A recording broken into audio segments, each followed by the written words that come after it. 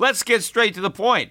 You want to grow your portfolio to deal with the rising cost of inflation, to pay off your debt or your mortgage, pretty much anything standing in the way of you and financial freedom, right? Well, with Yahoo Finance, you can get access to the news, data, and tools that you need in order to help you reach that financial freedom. And when it comes to your financial future, you think you've done it all. You've saved, you've researched, you've invested all that you can. And now you need to take those investments to the next level by using what every financial great uses. Yahoo Finance. For more than 25 years, Yahoo Finance has been the brand behind every great investor. They're the #1 finance destination, producing a holistic look at the financial news cycle, including breaking news, original perspectives, analyst ratings, independent research, customizable charts, and so much more. For comprehensive financial news and analysis, visit the brand behind every great investor, yahoofinance.com, the #1 financial destination. That's yahoofinance.com. You know how to book flights and hotels. All you're missing is a tool to plan the travel experiences you'll have once you arrive. That's why you need Viator. Book guided tours, excursions, and more in one place. There are over 300,000 travel experiences to choose from, so you can find something for everyone. And Viator offers free cancellation and 24/7 customer support for worry-free travel. Download the Viator app now and use code Viator10 for 10% off your first booking in the app. Find travel experiences for you. Do more with Viator. The Peter Schiff Show. Today's episode of the Peter Schiff Show podcast is sponsored by NetSuite, the business management software that handles every aspect of your business in an easy-to-use cloud platform. You can schedule your free product tour right now at netsuite.com/gold. Well, Happy New Year, everybody, and welcome to the first podcast of the new year. And I don't think that 2021 is going to turn out anything like anybody expects. I mean, first of all, if you look at the action that we had today on the first trading day of the new year, this is a very atypical day. It's very rare to see some of the dichotomies that played out today in the U.S. stock market. First of all, the market started positive on the day and then sold off pretty hard. There wasn't any actual news driving the sell-off other than just the fact that people were selling. The Dow made a new record high, 30,674.28, before closing down 1.25%, down 382 points. All of the major indexes doing the same thing. The S&P setting a record and then closing down almost 1.5%.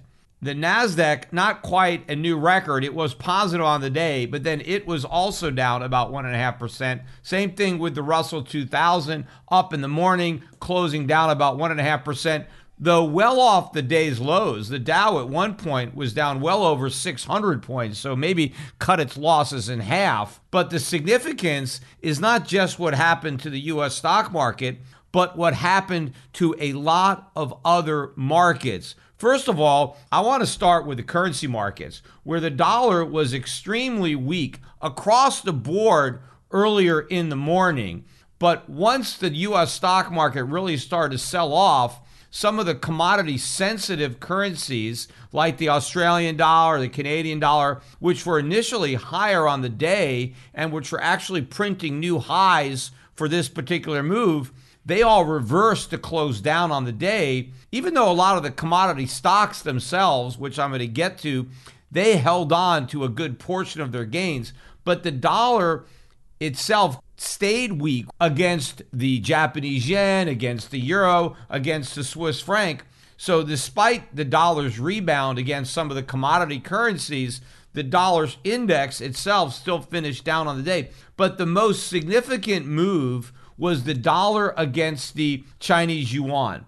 The dollar dropped just over 1% today against the yuan. Now, that is a huge move, and it's extremely rare. I mean, it has happened occasionally, but it's very rare to see this big a move in that particular pair. I mean, you're more likely to see the dollar move 1% against the euro or, the Aussie dollar than you will against the Chinese yuan.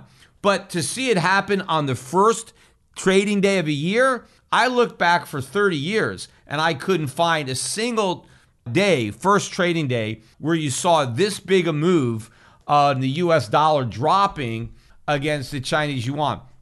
Now, I don't think this is an insignificant move. I don't just think it's a random event. I think something big is happening. And, we are upping the rhetoric now in our economic war against China. It's not just the trade war that Trump has been waging, rather unsuccessfully, but now you have Trump who is waging war on Chinese companies. In particular, now there are 3 Chinese companies that are being delisted from the New York Stock Exchange based on a executive order by the Trump administration that so far Biden has not indicated that he is going to change course from this. So the New York Stock Exchange is delisting these companies because Trump is saying that American citizens are not legally allowed to own them, which I believe is unconstitutional anyway. But the New York Stock Exchange isn't waiting for the courts. It's acting preemptively to cover its own butt, and it's going to be delisting these stocks, which is why those stocks are getting clobbered. In fact, one of the stocks, China Mobile, down almost 6% on the day. That's a stock that we own for our clients in our portfolios, and we're actually selling that stock as well. I think it's a very, very good company, and I think it's extremely undervalued, and I think Americans who are basically being forced out of this stock are getting screwed. It's Americans who are the losers, not the Chinese, because Americans have to sell the stock for less than it's worth, and that lets Chinese investors or investors in other countries pick up a bargain. Now, we're getting rid of some of our other Chinese names that have gone way up because we're trying to reallocate that money out of China due to some of these increased regulatory risks. I mean, personally, I think over the long run, all of these stocks represent good buys, but over the short run, there's just a lot of uncertainty overhanging these stocks. And so I think given what's going on in the market, I think we're going to get better bangs for our buck in some of these other names that are really moving up right now and that I expect to move up rather dramatically in the days and months ahead. But I don't think it's a coincidence that we are clamping down on China and the dollar is getting clobbered against the yuan. China is obviously going to retaliate, even though I don't believe this hurts China. They don't like it. They don't like, in principle, the U.S. government saying that Americans can't invest in Chinese companies, can't own stock in Chinese companies. So I think the Chinese need to save face and they need to retaliate. And believe me, they have the heavy artillery if they want to use it. They are America's still the biggest creditor. They own more U.S. government debt, U.S. agency debt than anybody else. And thus far, they have been gradually, I think, paring back their position. They can certainly increase the pace at which they're doing that. In fact, even though the U.S. stock market was down today, the bond market did not rally. Yields on the 10-year U.S. government bond, yield on the 30-year government bond actually went up. So no flight to safety today in U.S. Treasuries, no flight to safety in the U.S. dollar as the dollar sold off against the euro, the Swiss franc, and the yen. But the biggest beneficiary was gold, although actually silver benefited more than gold. Gold was up better than 2% on the day, about 2.25%, $45 an ounce. Gold settled at about $1,943 per ounce. Silver was up better than 80 cents an ounce. At one point, it was up well over $1. I think we closed around 27.23, something like that. Very, very strong day for gold and silver. Of course, gold and silver mining stocks even stronger. The GDX was up 6.91%. I think the high I saw was up about 7.5% on the day. The junior miners a little bit stronger, up 7.02% on the day. Beneath the surface, there were individual gold stocks that were up more than 10%. Some of the biggest movers were the silver stocks, several of those up double-digit percentages today. But again, not just the precious metals, industrial metal stocks also doing very, very well. Some of them making new 52-week highs. This is the inflation trade, and it's not just playing out in industrial metals, it's playing out in commodities. We've got soybeans above $13 a bushel, beans in the teens. That was a rallying cry, I think, during the stagflation of the 1970s. Well, we've got beans in the teens right now. They are rarely in the teens. They have been there before. In fact, we closed out 2020 in the teens. We just got up there, and now we're moving up higher above 13. But this is an inflationary wave. It's the wave that I've been positioning my clients to ride for many, many years. And I think that this ride is just beginning. I think it's going to be a hell of a ride for everybody who's on board, but it's certainly not too late to get on board. You can do that. What I think is very significant, though, about today, it's not just that the U.S. stock market went down a lot, but it's that the gold and the gold stocks went up a lot on the same day, and foreign stocks went up. Even though U.S. stocks got clobbered, I saw a lot of strength in a lot of the foreign stocks that I own and foreign stocks that I don't own. And to me, this shows a deliberate reallocation of investment capital from institutions. This is not mom and pop investors. This is not Robinhood that was driving the action today. I believe this is real money, and these are planned moves. Right, this is happening on the first trading day of a new year, of a new quarter. I don't think portfolio managers just woke up this morning and on no news decided to make these huge trades. I think these are reallocations that have been planned. Right, a lot of people didn't want to make these trades last year. Maybe they wanted to defer the capital gains into this year, even though it is likely that the Democrats are going to raise taxes. People are convinced that the tax hikes won't kick in right away because of the weakness in the economy. So most people expect the tax hikes to kick in maybe next year. So they weren't so worried about having their gains in a higher tax year. I think they wanted to push them forward. But I think that people have been planning. Institutions have been planning these reallocations, and they started to put these trades on today. Now, if I'm right in my assessment, this is not a one-day event. There's no way all these major institutions all around the world have completed their trading in one single day. I think this is a process, and the process is going to be playing out over time. What I think is actually happening is the decoupling that I have been positioning for and talking about for years. I mean, since the beginning, since I wrote Crash Proof and then The Real Crash. It's been my thesis that eventually foreign markets would decouple from the U.S. stock market and gold stocks would decouple from the general stock market. That trade was certainly evident today. Now, it doesn't necessarily mean that the decoupling is here, but I think there's a good indication that this is the beginning. Because first of all, there are very few days like today for the first trading day of the year.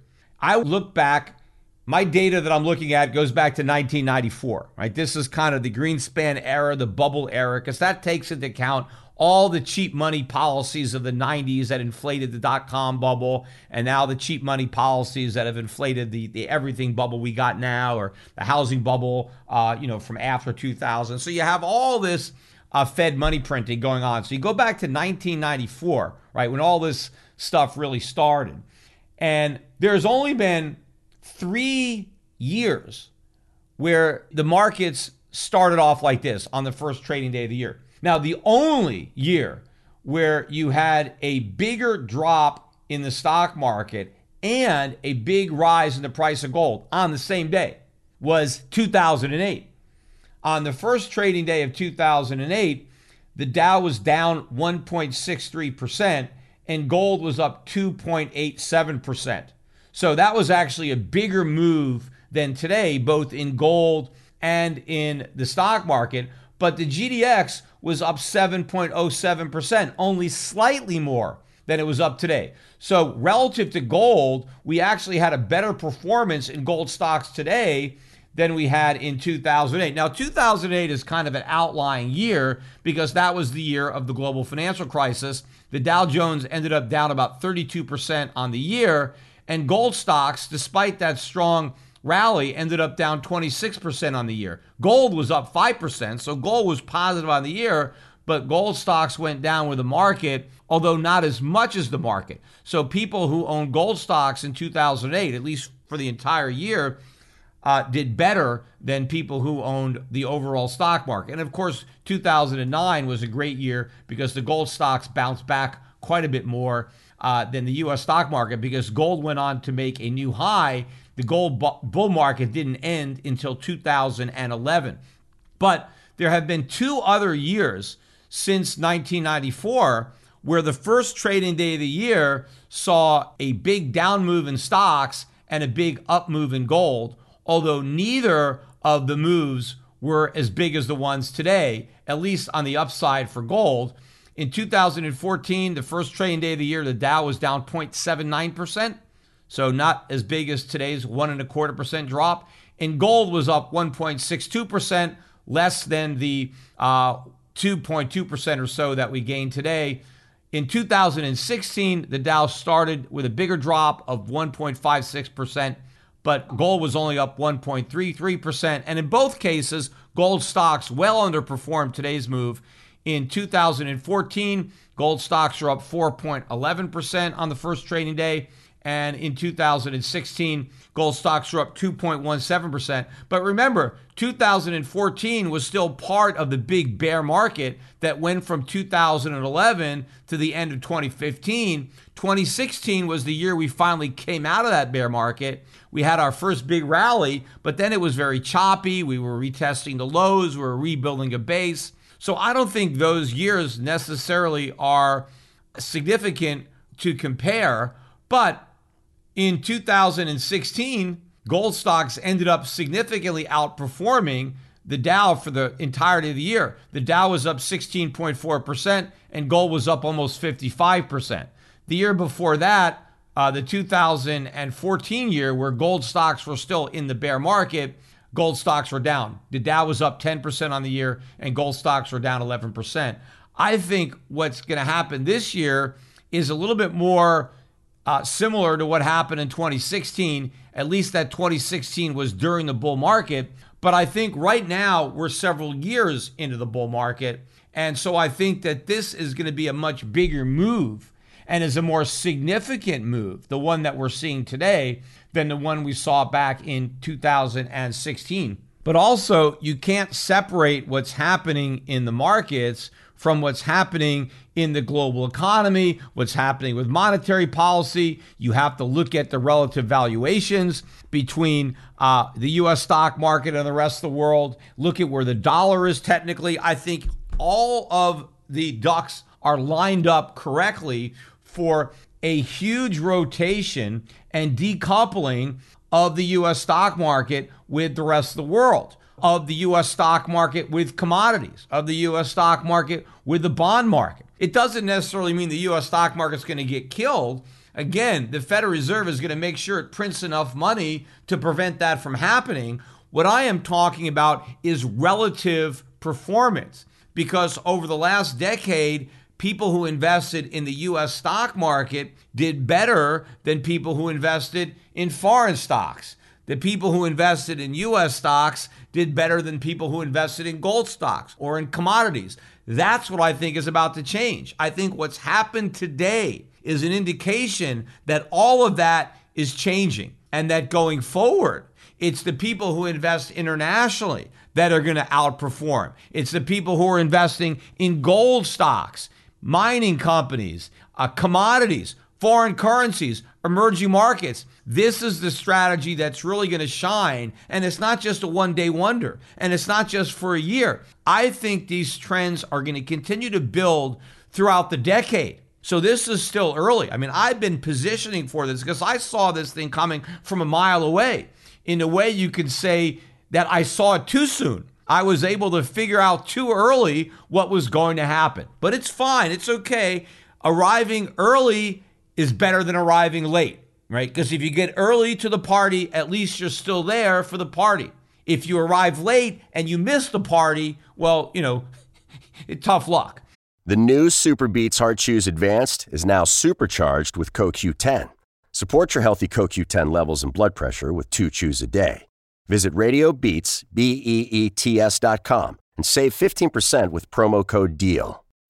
When you need mealtime inspiration, it's worth shopping Kroger, where you'll find over 30,000 mouth-watering choices that excite your inner foodie. And no matter what tasty choice you make, you'll enjoy our everyday low prices, plus extra ways to save, like digital coupons worth over $600 each week. You can also save up to $1 off per gallon at the pump with fuel points. More savings and more inspiring flavors make shopping Kroger worth it every time. Kroger, fresh for everyone. Fuel restrictions apply. So my only concern was all the people that I got to the party so early that they ended up thinking that there wasn't going to be a party, and so they left before it got started, and so they're going to miss out on a party that I had already invited them to. They just didn't have the patience to wait for it. If you're a business owner, you don't need me to tell you that running a business is tough, but you might be making it harder on yourself than necessary. Don't let QuickBooks or spreadsheets slow you down anymore. It's time to upgrade to NetSuite so you can stop paying for multiple systems that don't give you the information that you need, and more importantly, they don't give it to you when you need it. You can ditch the spreadsheets and the old software that you've outgrown. Now is the time to upgrade to NetSuite by Oracle. It's the world's #1 cloud business system.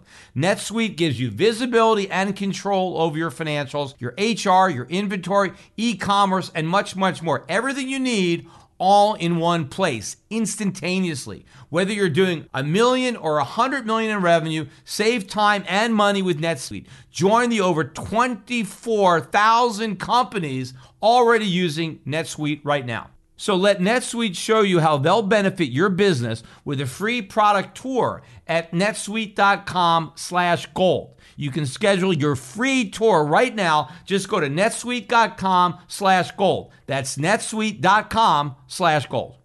Now, I did watch with great interest the way CNBC was covering the action today, and really no mention at all about the possibility of what I'm discussing. Really very little discussion of the divergence being seen between the global markets and the U.S. market. Very little coverage of gold and other commodities or gold stocks, despite some of the spectacular gains that we saw in some of these mining stocks today. Very little discussion about what happened or the potential significance. As far as the mainstream financial media is, today was business as usual. It really didn't matter that the market was down. Now, maybe people think that people are a little nervous about the special elections, the Georgia runoffs that are coming tomorrow. But again, nobody talking about decoupling, nobody talking about any kind of significant shift, nobody talking about the institutional money that may finally be moving the markets.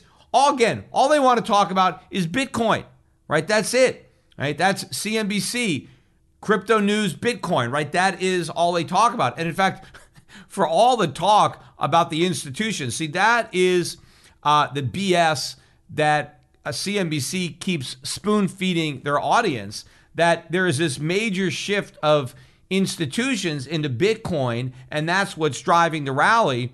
The institutions are moving into gold. They're moving into gold stocks. They're moving into foreign stocks. They're not moving into Bitcoin, right? That's all part of the con. Yes, are there some institutions? Yes, there's a couple of outliers who have made a move. And in fact, a lot of those outliers are basically now talking their book, trying to push the market up, probably so that they can get out. Right? The idea is that they're going to lead the charge. All these institutions are going to follow these guys into the promised land of crypto riches. I don't think it's going to happen. I think these few institutions that got in, they're going to get stuck. Bitcoin is going to end up being the Roach Motel for institutions, right? They can check their money in, but there's no way that they can check it out. In fact, one of the rumors that has been swirling around, and I think I'm reading a lot more about it, has to do with Tether.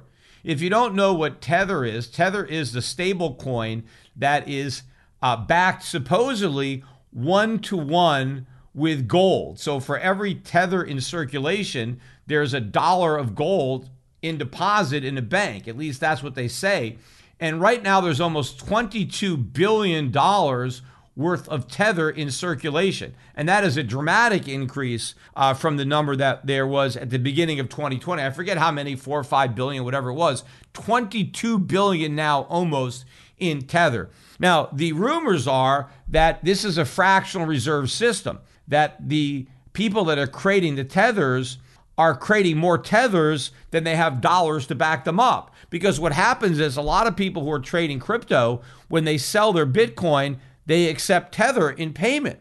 They don't actually want dollars because they hold on to the tether in their wallet, and then they use tether to buy back into Bitcoin or maybe buy one of the altcoins, or they just let it sit there, right? So the people who have tether realize, hey, we could just create all these tethers because not everybody wants the dollars.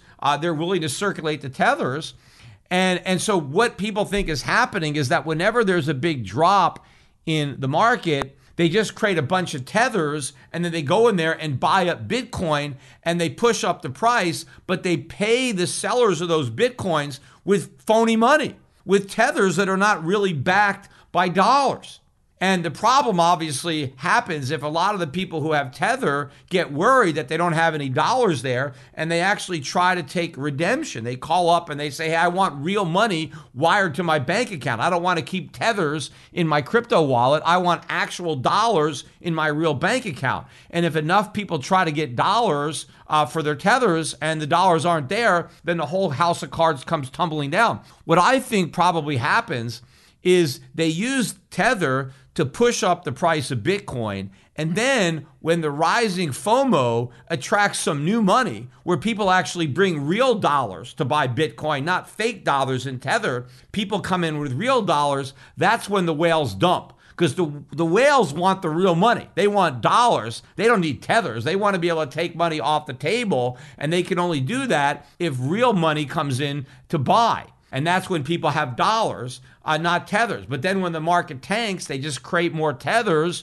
to push the price back up again, hoping to attract in a new sucker. Meanwhile, you've got CNBC and Grayscale that are out there pumping, trying to convince everybody that, if they don't buy Bitcoin, they're going to be broke. I mean, that is the new meme now, that if you don't have Bitcoin, well, then you need to enjoy your poverty, because Bitcoin prices are going to go so high that everybody who doesn't have Bitcoin is going to be broke. And I pointed this out on Twitter today, and of course, you talk about arguing with idiots. And not that the people in crypto are idiots. I mean, there's a lot of very smart people there. It's just that they believe a lot of very dumb things. And that's what happens when you get caught up in a bubble and you don't even realize how dumb the things that you believe are. Of course, with the benefit of hindsight, people will eventually figure this out. But it doesn't even matter how high the price of Bitcoin goes if you're never going to sell. I mean, what difference does it make if Bitcoin is 30,000 or 300,000 or 3 million? If nobody's selling, if no one's actually buying anything real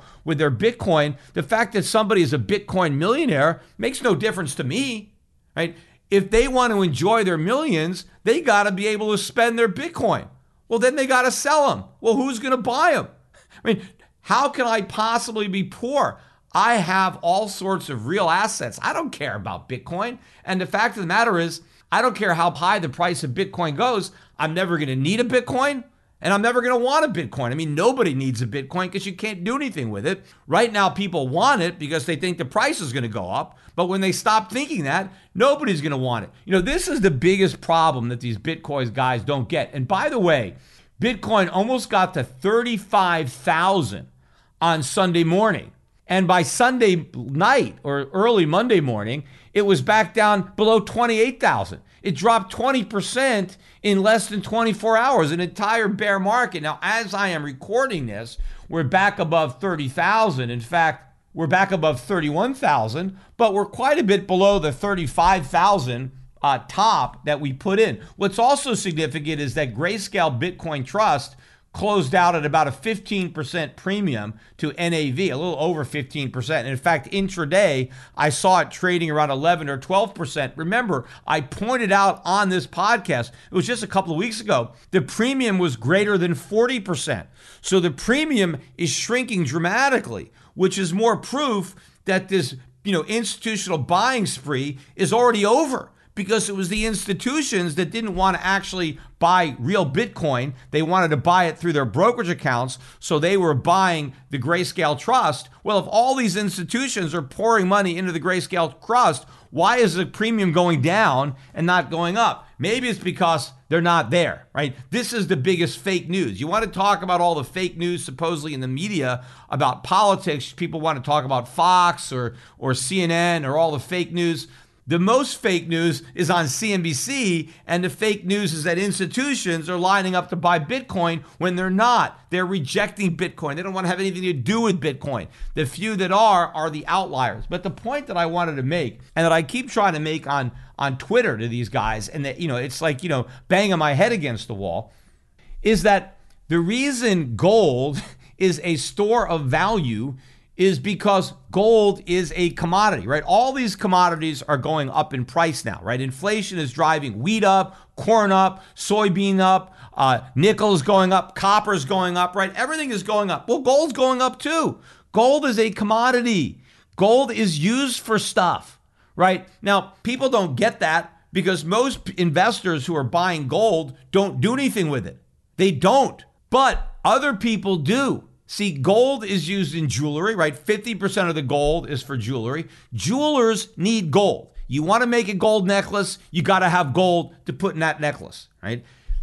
Computer companies, people that make computer chips, they got to put gold in those chips. They need to buy the gold. They need them for the chips. So the people who are buying gold in their computer chips, they're not buying because they think the price of gold is going to go up. They couldn't care less about the gold in their computer chip. They just need the computer chip to work, and to work properly, it need gold in there to conduct the electricity. When most people are buying jewelry, they're not buying the jewelry because they think the price of the jewelry is going to go up. In fact, they know the price of the jewelry is going to go down. They're buying jewelry because they like it, because it's pretty, because they want to commemorate an occasion, an anniversary, a birthday, whatever it is.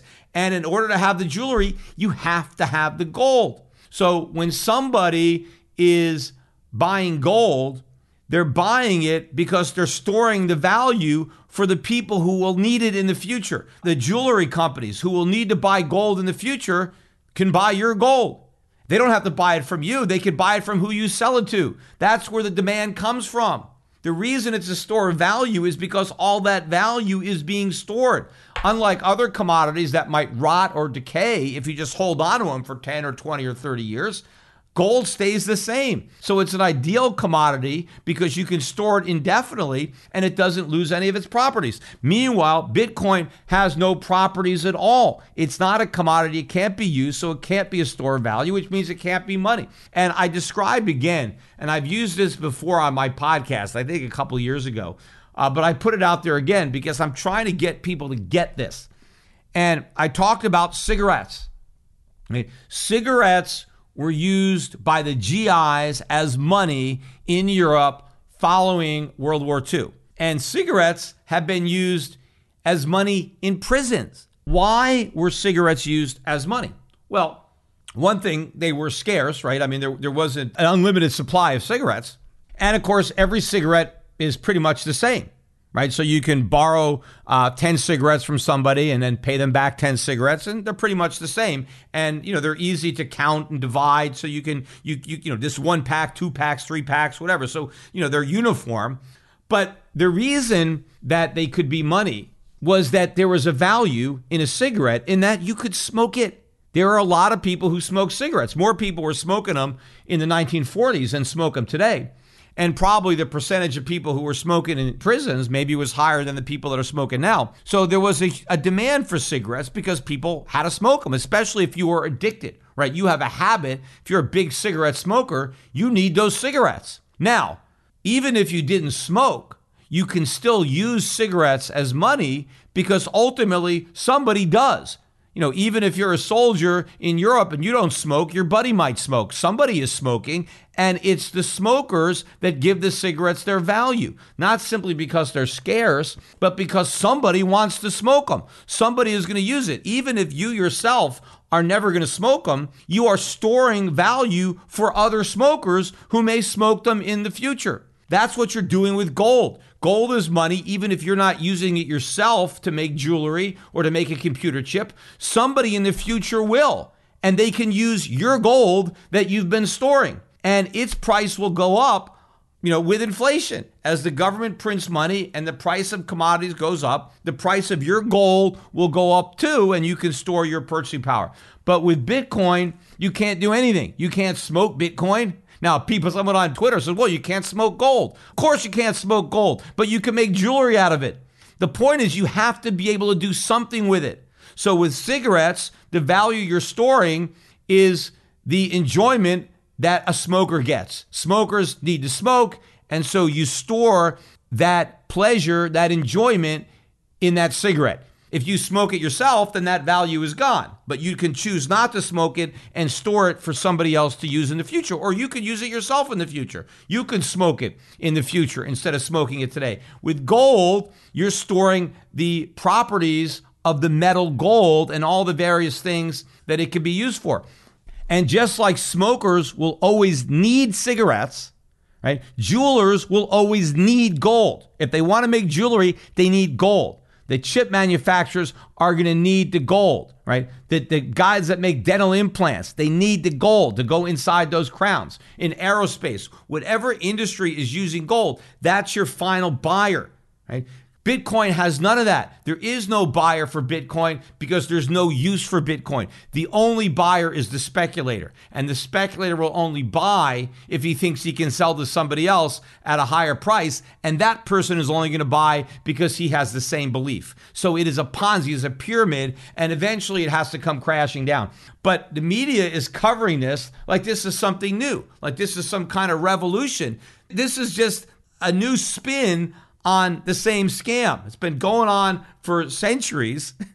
It's just that there are a group of people that just don't understand it, particularly young people, right? Why is Bitcoin so popular with young people? Because they don't have any experience. They don't have any life experience. And they certainly didn't, study a lot of history when they went to school. So they have the least amount of experience. So they don't know the old con. For them, it's brand new. Right. And the fact that it's tied to the internet, and it feeds their ego. And of course, once you invest in something and it goes up, right, that just fuels the mania because it validates, it makes you think that you're right. And it makes you so arrogant and you're making fun. The Bitcoin guys now are making fun of everybody who doesn't own Bitcoin because they feel so convinced they're right. Meanwhile, nobody is sold. And even some of the people who think they've sold, they're holding on to tethers. Maybe they don't even have anything. Maybe they don't even have any money. They sold their Bitcoin for tethers, and they just haven't woken up to the fact that tethers aren't backed by dollars. They think they are.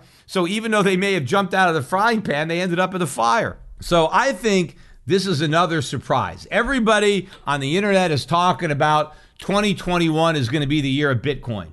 2020 was the year of Bitcoin. That year is over. 2021 is the year that everybody wakes up. 2021 is probably the year of gold.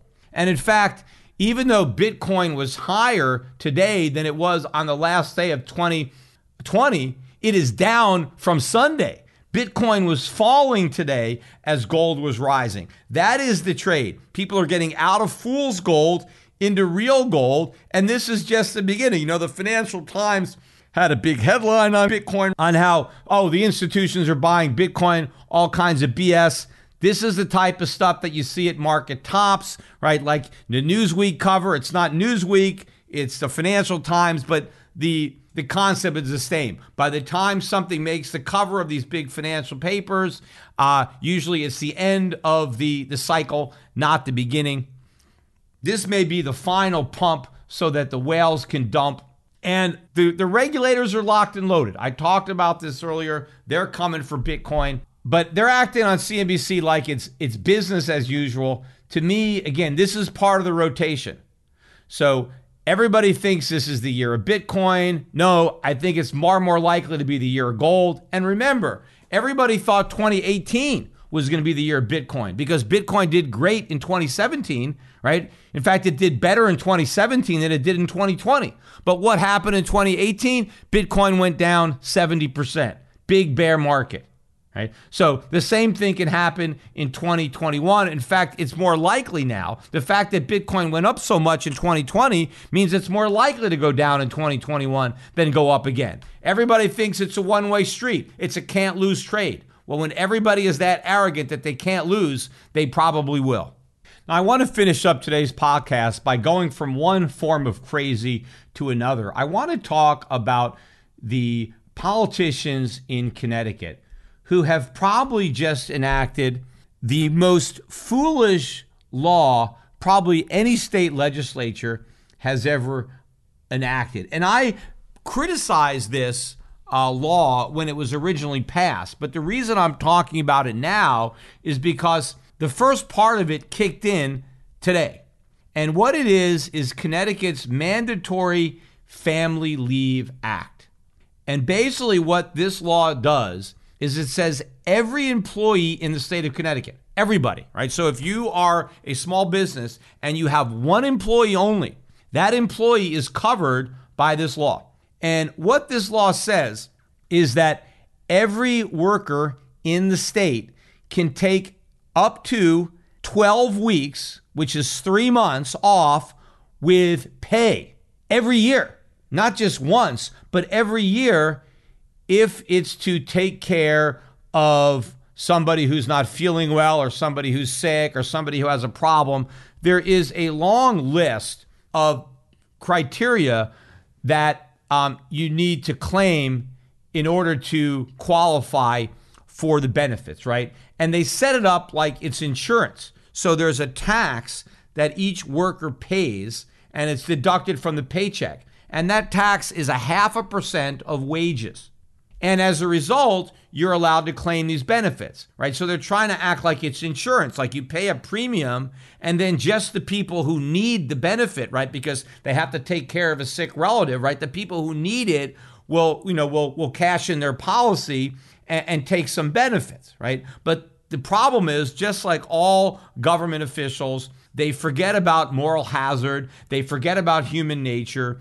This thing is going to be a complete disaster. First of all, if you look at the way it's worded, the people that you can take time off to take care of, right? It's not just your kids. It's your parents. It's your grandparents. It's your grandchildren. It's your brother. It's your sister. It's close family friends. It says people that you are not even related to by blood, but that you feel a close connection to. You can take time off to take care of them. Now, what type of injury could they have? Well, they don't actually have to have a real injury. They could just have a mental problem. They can have a drug addiction, whatever it is, right? And I don't know how much proof you have to provide to your employer. I just think you just claim it. I think employers are probably afraid of challenging the employee, who could probably sue you if you try to deny them their benefit. So here's the problem. These idiotic legislatures think that this new fund that they created that's going to collect this tax is going to be sufficient to provide for all the people who need the leave. Now, the taxes kick in this year. The benefits don't kick in till January of next year.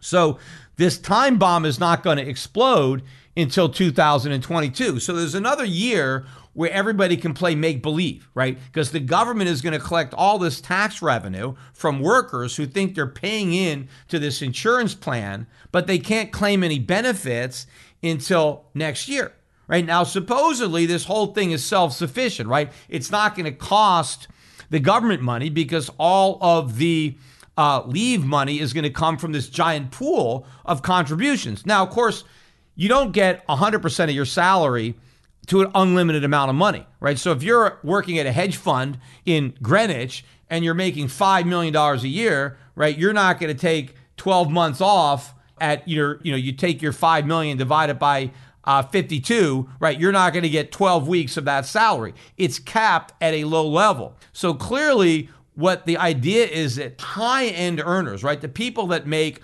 hundreds of thousands of dollars a year, the amount of money that they can claim for pretending to be sick or taking care of a relative is very low. So somebody who might make $1 million a year is not going to pretend that they have a sick child so that they can collect, $600-700 a week. But here is the problem. Low-end workers, right, service sector workers get almost 100%. It's 95% of your wages if you are a low-wage earner. So let's say you're in Connecticut and you're making $15 an hour. That is $600 a week. So for the next year, you're going to pay $3 a week in premiums for your insurance, in quotes, right, for family leave. $3 a week. That's $156 a year. But that entitles you to take 12 weeks of pay where you get 95% of what you used to earn. That's $570 a week, right? Now, if you multiply that by 12, that's $6,840 in benefits. So you pay $156 premium every year, but every year you can claim $6,840 in benefits. Clearly, that can't work. And the upper income people are not going to be contributing nearly enough money into this pile to make this whole thing possible, number one. But number two, what's going to happen in the state of Connecticut when just about every service sector worker takes a 3-month vacation? In fact, most people are going to take their vacations during the summer, right? When they can enjoy it, when they can go to the beach, when they can have a lot of fun. So you're going to have all these workers trying to go on vacation at the same time, right? Because what idiot is going to work for $30 a week? Because that's the difference. You get paid $600 a week if you go to your job and do all the work, or you get paid $570 to take a vacation. So you only earn $30 extra for going to work. Now, of course, most people who have a job will spend more than $30 a week in gas money getting back and forth from the job. But of course, the big cost of the commute isn't even the gas, it's the time. It's sitting in traffic. You know, if somebody works 8 hours a day, they really work 9 hours a day. They have at least a half hour to get back and forth. They don't get paid for that. And then, of course, you got to wake up early in the morning, and women, it's even worse because you got to do your hair, you got to do your makeup, at least a lot of women do. I mean, it takes a long time to get ready to go to work. You don't get paid for any of that. So if you could get $570 to sleep as late as you want, not have to drive back and forth, to be able to have leisure all day long, what's your leisure worth? Everybody is going to take advantage of this. I mean, more people are going to take advantage of this than who took advantage of the PPP. Everybody's going to have somebody who needs help for 12 weeks a year. And in fact, since you're paying into it, right, everybody who's paying money thinks they're entitled to the benefit. After all, they paid for it. The money was taken out of my pay. But of course, even if you think you're going to be honest, when you see all of your coworkers taking 12 weeks off, you're not going to be the one idiot who doesn't do that, especially since you're going to have to work even harder to pick up the slack for all of your coworkers who are spending the summer on the beach, and you're the one fool who's actually showing up to work. Now, I think the only people in Connecticut who are not going to take advantage of this law during the summers are the school teachers. Why? Well, because they already have the summers off. So they've already got a summer vacation. So they're going to pretend to have a person who they need to take care of during the school year. So they're going to have the summers off, and then they're going to have another 3-month vacation in the middle of the school year. So how are you even going to run your school system when so many of your teachers are just not showing up because they're all on vacation taking care of, some supposed sick buddy of theirs? Now, of course, what's going to happen is this fund is going to run out of money very quickly, right? It's going to blow out of money probably within the first few months of 2022. The first few months of 2022, all the money they collected in 2021 is going to be gone. So now, what is the state of Connecticut going to do to make up the difference? Now, one thing is they could just cancel the law, repeal the law, but who's going to do that? Especially after you just taxed everybody for a full year. You made them pay taxes into this program. Now you're going to take it away? I mean, what politician is going to vote to do that? Certainly no politician in Connecticut. So now what is going to happen is they're going to have to raise taxes in order to make up the shortfall. So it's going to require additional tax increases on the employers, on people who aren't able to take advantage of this law because their incomes are too high. But now that's going to drive more and more people out of the state. In fact, this law alone, if you are running a business in Connecticut, this law alone all by itself is reason to get the hell out. I mean, how are you going to run a business if so many of your workers are going to take 3 months off every year? Now, you don't have to pay those workers, but you have to save their jobs. You have to keep the job open for them when they come back. How are you going to do without your people, for 3 months a year? And what are you going to do? You're going to bring in temporary workers, train them. How much are you going to pay them? Where are you going to bring them in from? Out of state? I mean, obviously what might happen is a lot of people who are pretending to be taking care of a sick friend will just take their money from the government for the family leave and then work under the table for cash somewhere. But probably the smartest thing that a Connecticut businessman could do is just automate completely and try to figure out how to have no employees at all.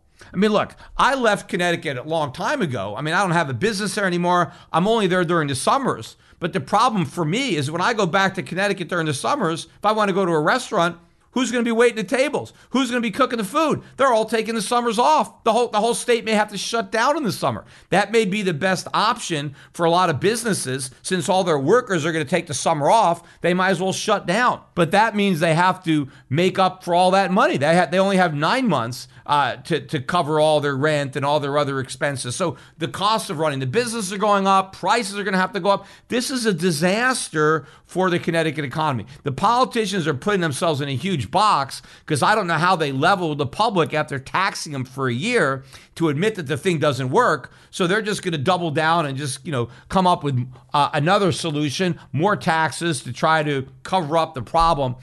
But they'll never admit it because nobody wants to be against, you're against family leave, you're against people taking care of a sick relative. No, I'm not against that. I'm just against the government doing it. You see, what we really need is to allow the private sector to take care of it. There is real insurance out there. You can buy disability insurance. You can probably buy an insurance policy in the private sector that is legitimate insurance that you can pay for it, and then you can get money if you actually have a legitimate illness that requires you to leave your job. But if the free market does it, the insurance companies will accurately price the premium for the benefits and for the risk. And there will be a way to get around moral hazard. And of course, if somebody continuously takes the benefits, well, the insurance companies are going to raise the premiums dramatically or cancel their service or cancel their coverage.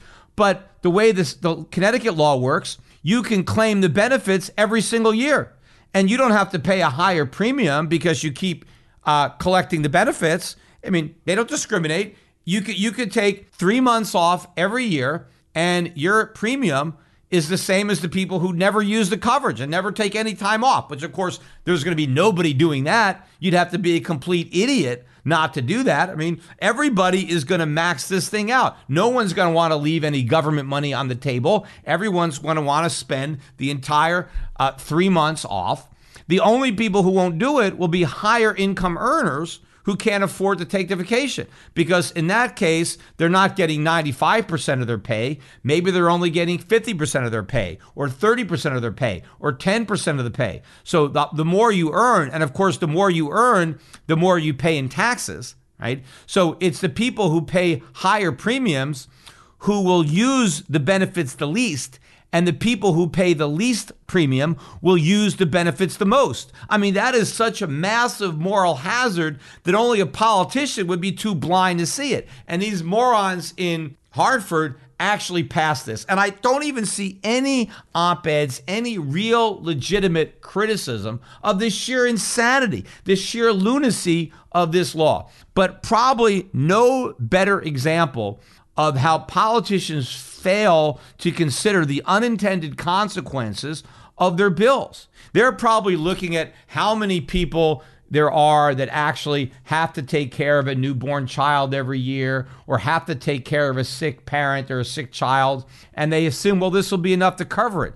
They don't realize the moral hazard. The minute you create an incentive for people to have a sick person to take care of, then all of a sudden they have a sick person to take care of. They make it up. It doesn't matter. People alter their behavior. They alter their circumstances to qualify for any government benefits that are out there, especially if you force them to pay a tax, because now people feel that they've paid into something and then they feel like a sucker if they don't take back.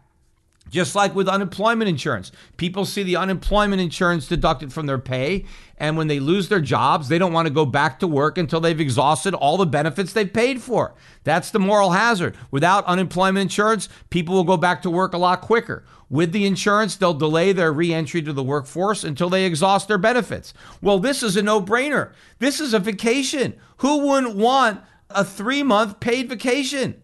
I mean, these low-end workers, what, do you want to work as a cashier in McDonald's, or do you want to spend your day on the beach? You know, do you want to bag groceries in a supermarket, or do you want to be at the beach? I mean, the jobs that people get paid $15 an hour to do, these are not very stimulating jobs. Most people who are working for $15 an hour don't want the work. They want the $15. The only way they can get the $15 is by doing the work. If you give them $14.85 not to work, or $14.50, whatever it is, they'll take it in a heartbeat.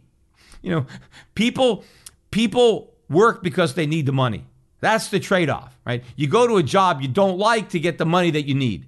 Well, the government with this law says, hey, for 3 months every year, you can have your cake and eat it too.